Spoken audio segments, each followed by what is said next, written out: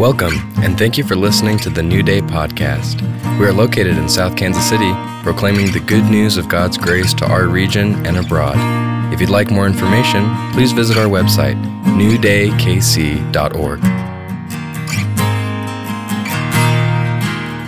Life lessons, and I'm not going to reboot all that, but I do want to say in setting up the next part of this is I wrote this down years and years and years ago.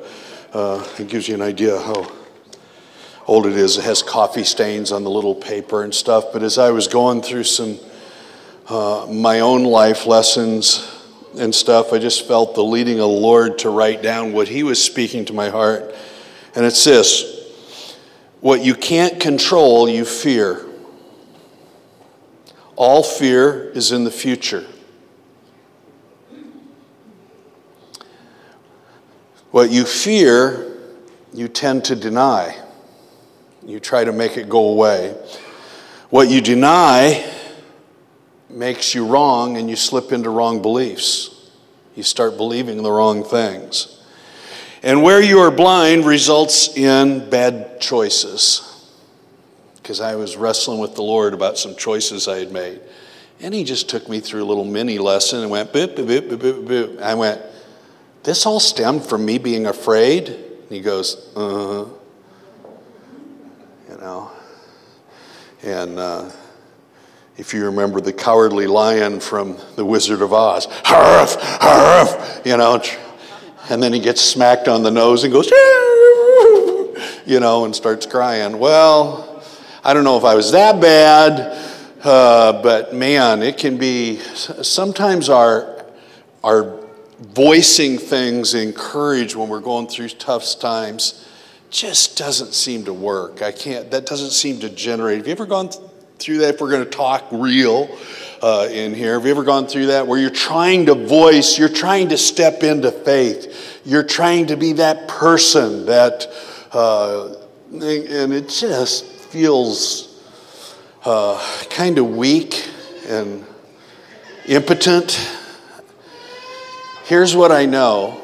Had an old friend who now lives in Nashville, Tennessee, was talking to me about prayer. And he said, what are you learning new about prayer? And I said, prayer is the language of God to let me know I'm not alone. And he went, what? And I said, it's so I know I'm not alone in this. And God gives us prayer. Well, prayer is something you ask. Not all prayer is that. Prayer is recognizing where you're really at and voicing it to God. That's really what prayer is about. It's not about being a world changer. It's about being a heart truster.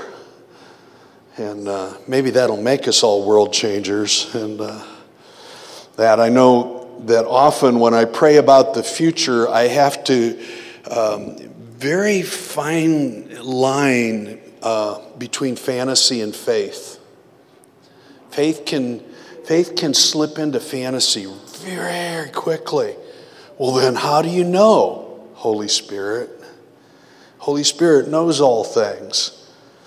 So this is what I understand. Life was designed by God to instruct us and learn about Him and about ourselves. God designed life so that we would do that, even in the purpose of being here and what your identity is, because that's what this is really ultimately all about, is He designed life. So He didn't design it with all the roller coaster going up the hill all the time. I hate that moment, don't you? I don't like roller coasters anyway. You should see me. I'm just a screaming 4-year-old. It terrifies me. Worlds of fun is worlds of fear for me. I just don't. You know, I'm that guy that walks around with a book in my back pocket and everybody else is riding the rides and I'm on the bench reading because it's just, and then I did youth ministry, so you can imagine what I look like. Well, isn't that fun? No. I'm not getting on that thing with you because that creak, creak, creak, creak, creak, creak, creak, creak. I don't like that feeling. Why would you pay somebody $35 to feel that way? And then it's, you get right at the top, and then it's, and you throw your hands in the air. I don't throw my hands in the air. I leave fingerprints on the bar in front of me, It's sheer terror. Have you ever watched Shadowland?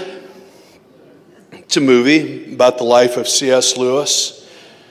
And it has one of the most profound lines in it when he goes through personal struggles that really, I think, have maybe ever been written, but he's in a deep distraught.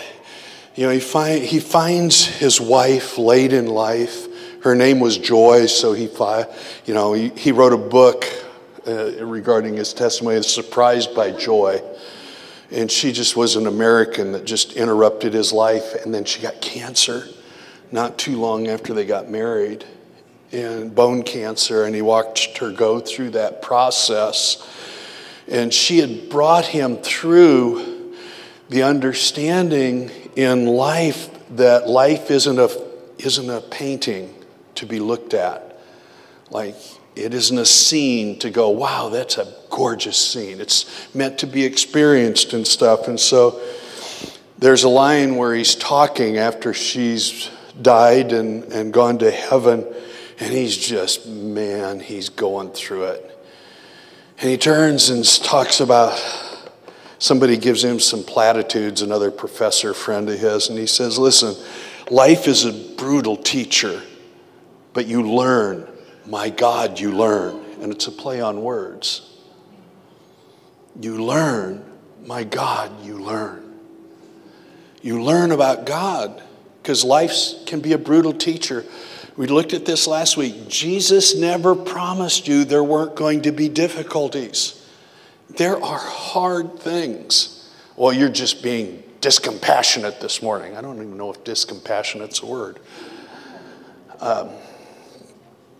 No, I'm not. I'm trying to be realistic. We go through hard things, you guys. I haven't seen anybody get excused from it. Life isn't a vanilla ice cream cone all the time. It's just not. And it was designed by God to bring us into the understanding of, I think, our humanness, His divinity, the joys that we can have, and the pains that we go through. As C.S. Lewis, another line from that movie, is explaining to his adopted son some things about it, because the child was an adolescent, about 12, when she passed. And he said, the joy today is the pain tomorrow, and the pain today is the joy tomorrow. We go through these things, and there's things that just seem to hammer on our hearts. What are we supposed to get? Maturity. We mature through these things. That's what we're supposed to get. God He's not a good God. Oh, yes, He is. You will see, but it takes time. And it takes God working His time into your life. We've often, in trying to evaluate things, I've heard this passage of Scripture so misinterpreted and so misapplied for so long, and used as a credit score, used as a line of demarcation, whether you're an innie or an outie. And in doing so, you miss the very purpose and idea and understanding of not only what Paul was writing, but who it was writing to and what he had just scolded them over. We tend to take chapters 5 and 6 from the book of Galatians and move them away from chapters 1 and 2. Chapter 1 is one of probably the biggest rebukes in the Word of God. It's this. He asked that church, who bewitched you that you would go back into legalism and religion? Who cast a spell on you to make you trade the liberty that you had in Christ for a set of rules that you can't ever march up to. We read it and we rejoice in it. We say, well, I found freedom. And then we get to chapter 5 and we go right back into it. And we use this passage of Scripture to mark how good or how bad we're doing. What I've really learned about this passage of Scripture, and we're going to read it, is this very passage of Scripture is about the marks of a maturing believer. God is at work in their lives. And even warns about don't use this to decide whether you're in the Spirit or out of the Spirit. You're in the Spirit, and here's what happens. When you're in the Spirit, you can tell when you're being tempted to go to the flesh.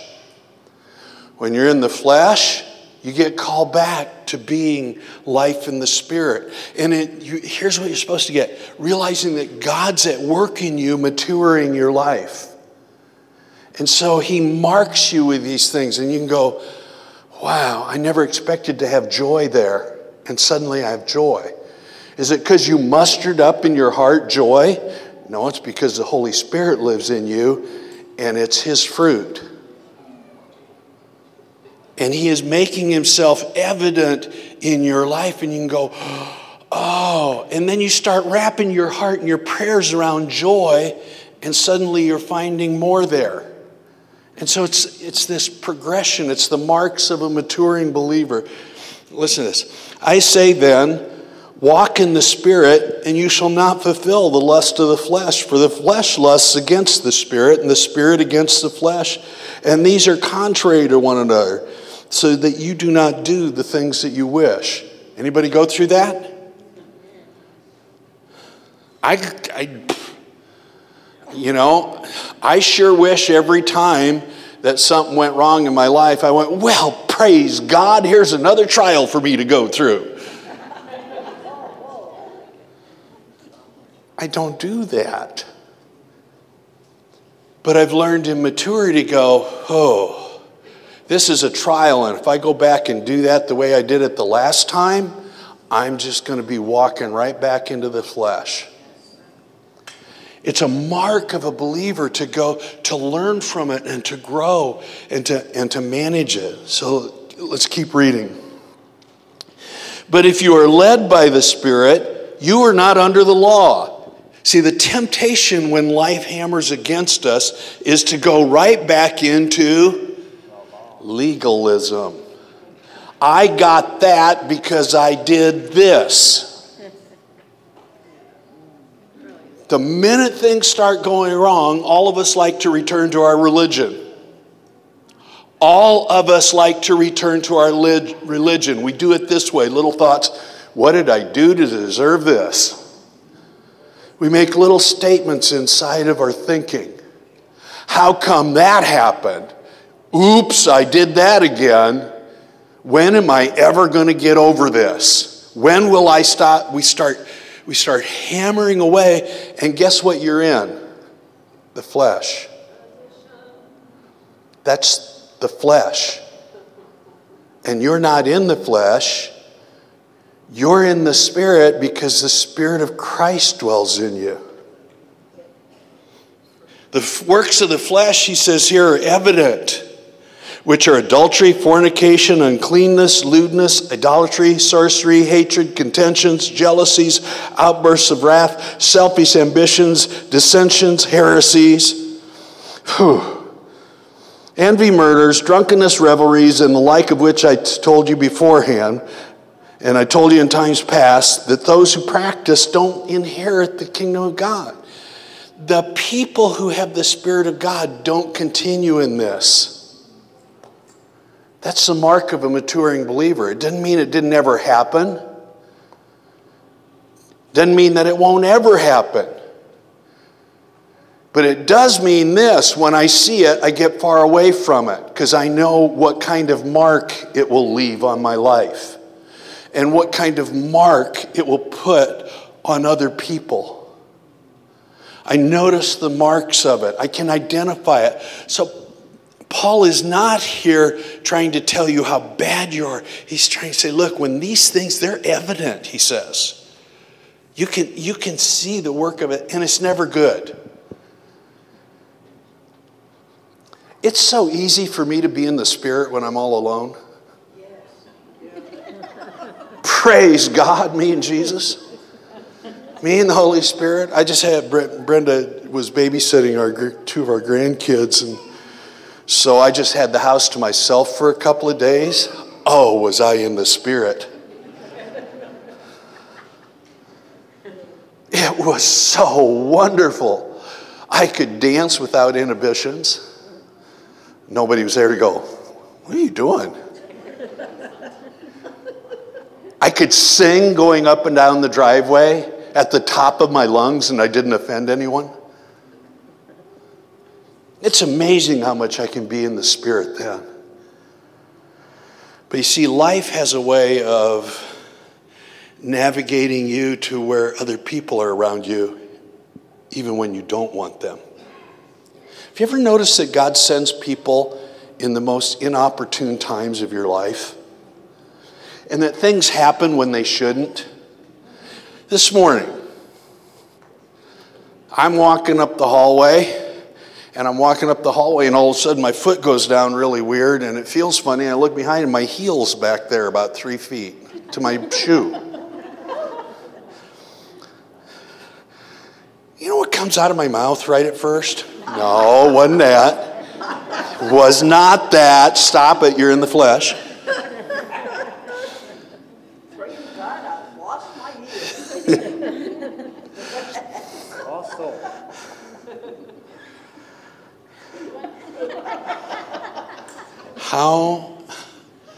Here's what came out. Now, what are we going to do about that? Because I had gotten very familiar with having been alone, just talking out loud with God. Well, I immediately started to look for super glue around here. You know, you can only find super glue when you don't need it.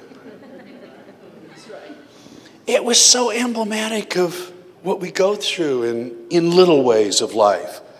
Now, the tough things that we go through are a lot more than losing your heels. So what'd you do about it? It doesn't look like you're limping. Well, I do limp a little bit, but I raced home, had grace to break the speed limit, and got a different pair of shoes and came back. But I was laughing on the way in because I went, boy, you know, what a wonderful example you want to give. All that stuff happens, all the flesh stuff has its opportunities when you least expect it. It catches you off guard. But here's what I know. I don't practice losing a heel. I don't practice how I should walk when my heel comes off my shoe. So I walked really stupid. What happened to my heel? But when I saw that it was broken, I did something right away to get it right. It was the mark of a mature believer. What shall we do now? Go home. So who's one of the first people I talk to about it who walks in right when it's happening is Brenda, of course, arriving at church. I go, I threw a shoe, you know. She says, well, go home. She said, what are you doing? I said, looking for super glue. And she said, that won't fix that. Go home. There's life. There's wisdom. By the way, gentlemen, if you don't listen to your wife, you're stupid. Just listen. Go home and get it fixed. Isn't it interesting that he doesn't hear in this passage of Scripture, there's no gigantic shift in thought. He just puts a little conjunction in there. But. Now remember, we've looked at this word quite a few times. But the fruit of the Spirit is love, joy, peace, long-suffering, kindness, goodness, faithfulness, gentleness, self-control. Now remember who he's writing to and what he's been writing to them about. Against such there is no... You see, our temptation when we go through life is to find the legal way of in which you are inhibiting the work of the Spirit in your life. That you've done something wrong. And he turns that on its heel, understand what I'm saying, and says, against such there's no law. Don't turn this into an inny and outy thing. If I have this, I'm really good, and if I have this, I'm really bad. He's saying, no, don't turn it into legalism.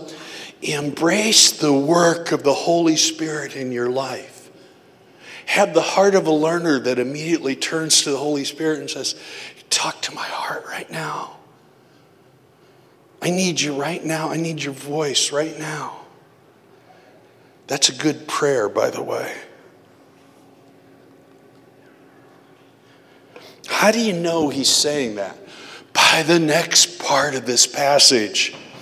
And those who are Christ have crucified the flesh with its passion and desire. When am I going to ever stop doing this and learn how to crucify myself? It's not what it says, is it? They have already done. It's over. It's finished. You don't have to live in that decision making that sends you into that... what's the weird guy on Princess Bride? The pit of despair, where he coughs it out. Pit of despair. And then starts talking normal. If we live in the Spirit, let us also walk in the Spirit. That is not magic. Walking in the Spirit is reminding yourself of who Christ is in you. That's walking in the Spirit. My engagement with the Holy Spirit is walking in the Spirit. Doesn't mean walking in perfection. It doesn't mean being able to pray the circumstances away. It's a way of trusting God. So he says, don't become conceited. Don't think more of yourself than you should, provoking one another and envying one another. Brethren, if a man is overtaken in any trespass, you who are spiritual, restore such a one in a spirit of gentleness, considering yourself, lest you also be tempted. I'm a human being. So are you. You can get tempted with stuff that I have no idea of. But you don't know what I get tempted over either.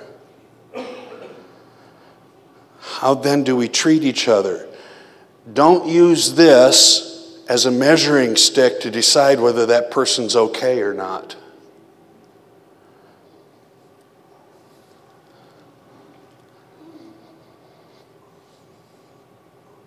Sometimes it can hurt for quite a while.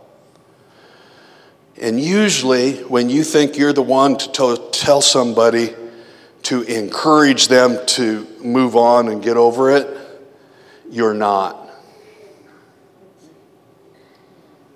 You're not that one. You're not the one that's supposed to do that.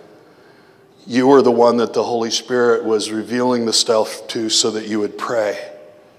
Let the Holy Spirit do his work and you do yours.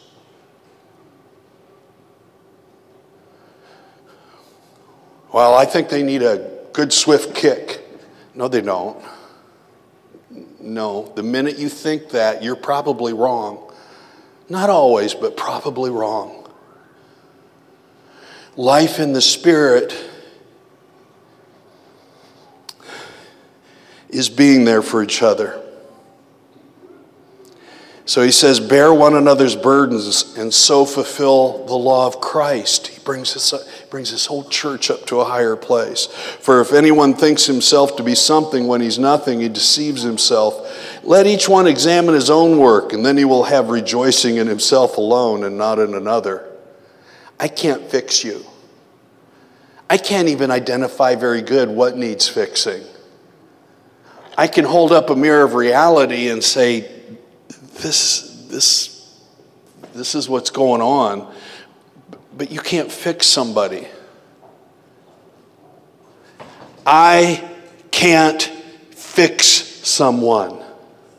God can. God will. God's showing me that he wants to use me in that area of ministry. Oh boy, have you got a long road with a broken heel.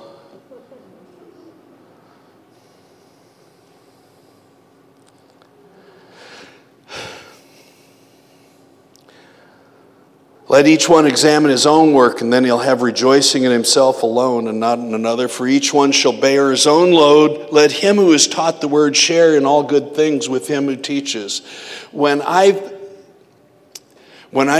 been in the position, and obviously I'm in vocational ministry, I function as a pastor, and so people come to me often when they're hurt, and this is what I found. The best thing to do is to teach what the Word says and then share my own experience. Just to share what the Word says, because I don't know all things.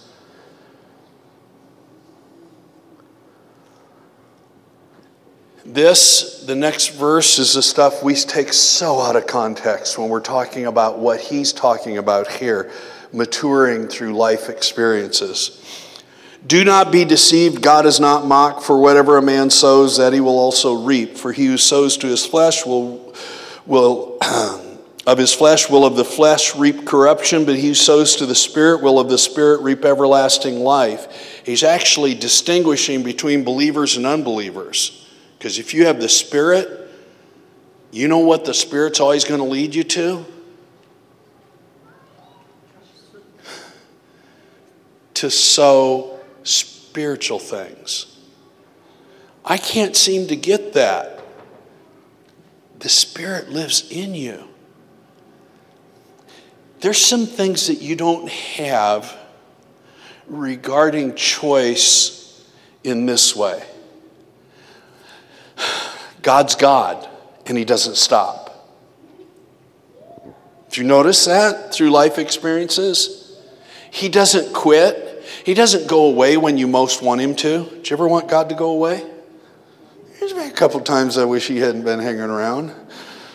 And then I had to tell him about how embarrassed I was for the way I behaved. That's what that's talking about. He doesn't quit on anybody. He doesn't quit on anyone. This is when you move into the John Lynch stuff. On your worst day, God doesn't quit.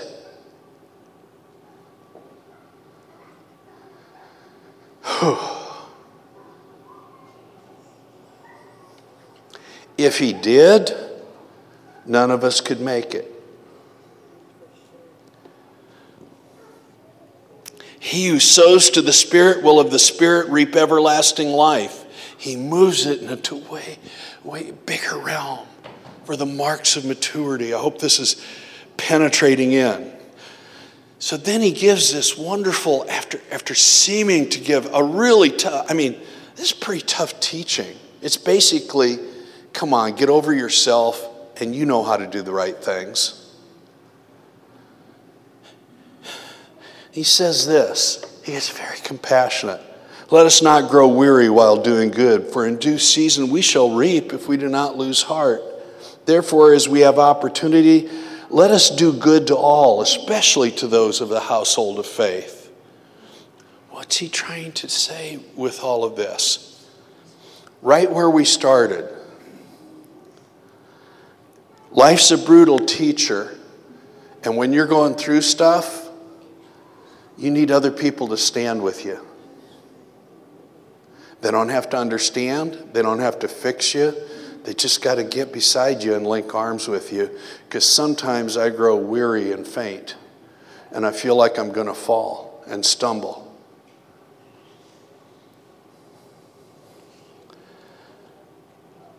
The Federalist, which is an organization that has a news site and writes articles and going clear back to the start of our country, and they're very conservative in their views and everything.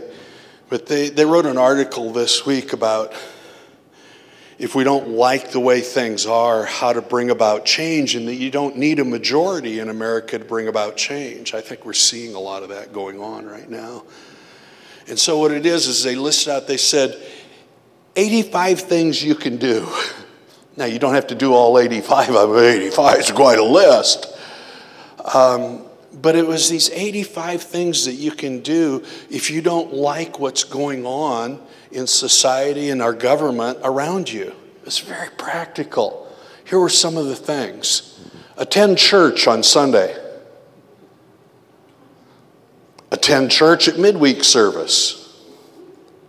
Get involved with your community of faith. There's little things like that. It generated in the heart. You're going, how will that change anything? Because you're going to be walking in the Spirit. That's how it'll bring change. Galatians 5 and 6 is not a punishment reward passage. It's about the marks of a maturing believer passage. I have to make sure I'm not sowing to the flesh. Well, that's easy. Stop it.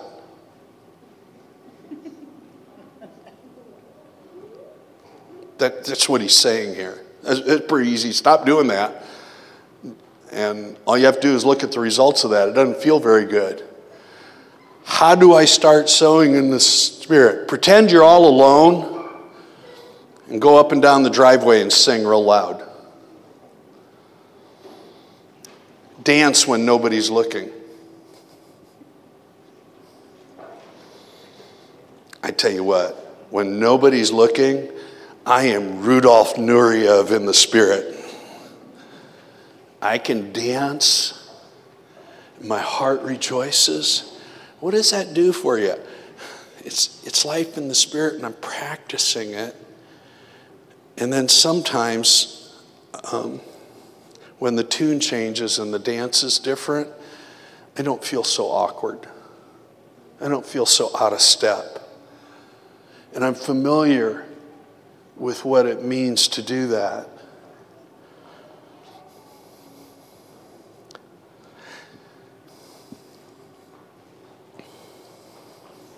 I don't like people watching me. I'm an introvert. I find it hard to speak in front of other people.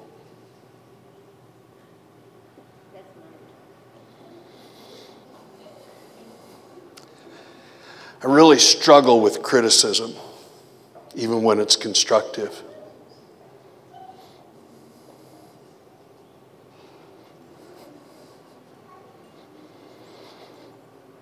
I don't like some of the things I've had to do as a pastor.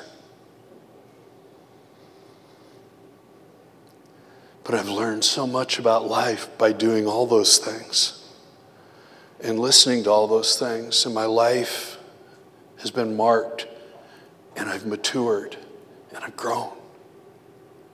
So will you. But you have to evaluate it and go, what worked and what didn't? I can't do that alone. That's next week. We have a helper. We have the Holy Spirit, and He's our helper. He will help us through these things. But don't use Galatians 5 as if I do this, then I'm going to get that. It doesn't work. When you try to use Galatians 5 for that, it doesn't work. I'll do this, this, and this, and then I'm going to get this as a reward. It doesn't work that way. Not even sometimes. Okay, maybe sometimes, but not very often. What it is it's for your heart to mature in life, not for you to get something. It's for you to grow. And it's an indication of the marks that you're maturing. And it's for you and the Lord together to be seen and for you to grow more when you notice that it's there. Yeah? Let me pray for you. God, let this passage of Scripture infiltrate both the weak and the strong areas of our life. How we view things, the way we manage them, how I work with other people. Times I want to say stuff and I know I should just be quiet. Times I don't want to say anything and I end up having to speak up. Help each of us through all those things. Help us navigate this. We are people of the Spirit. We have life in the Spirit. So help us, God. Help us. Let Psalm 23 be our deep portion as we pray this week. That you would lead us and guide us. And that we could find those paths of righteousness. And that our hearts could grow from it. And help each of us that we may help each other. In Jesus' name. Amen. Now may the Lord bless you and keep you. Lord, make his face to shine upon you, be gracious unto you. Lord, lift up his countenance upon you and give you peace. In the name of the Father, and of the Son, and of the Holy Spirit. Amen. Do you love each other?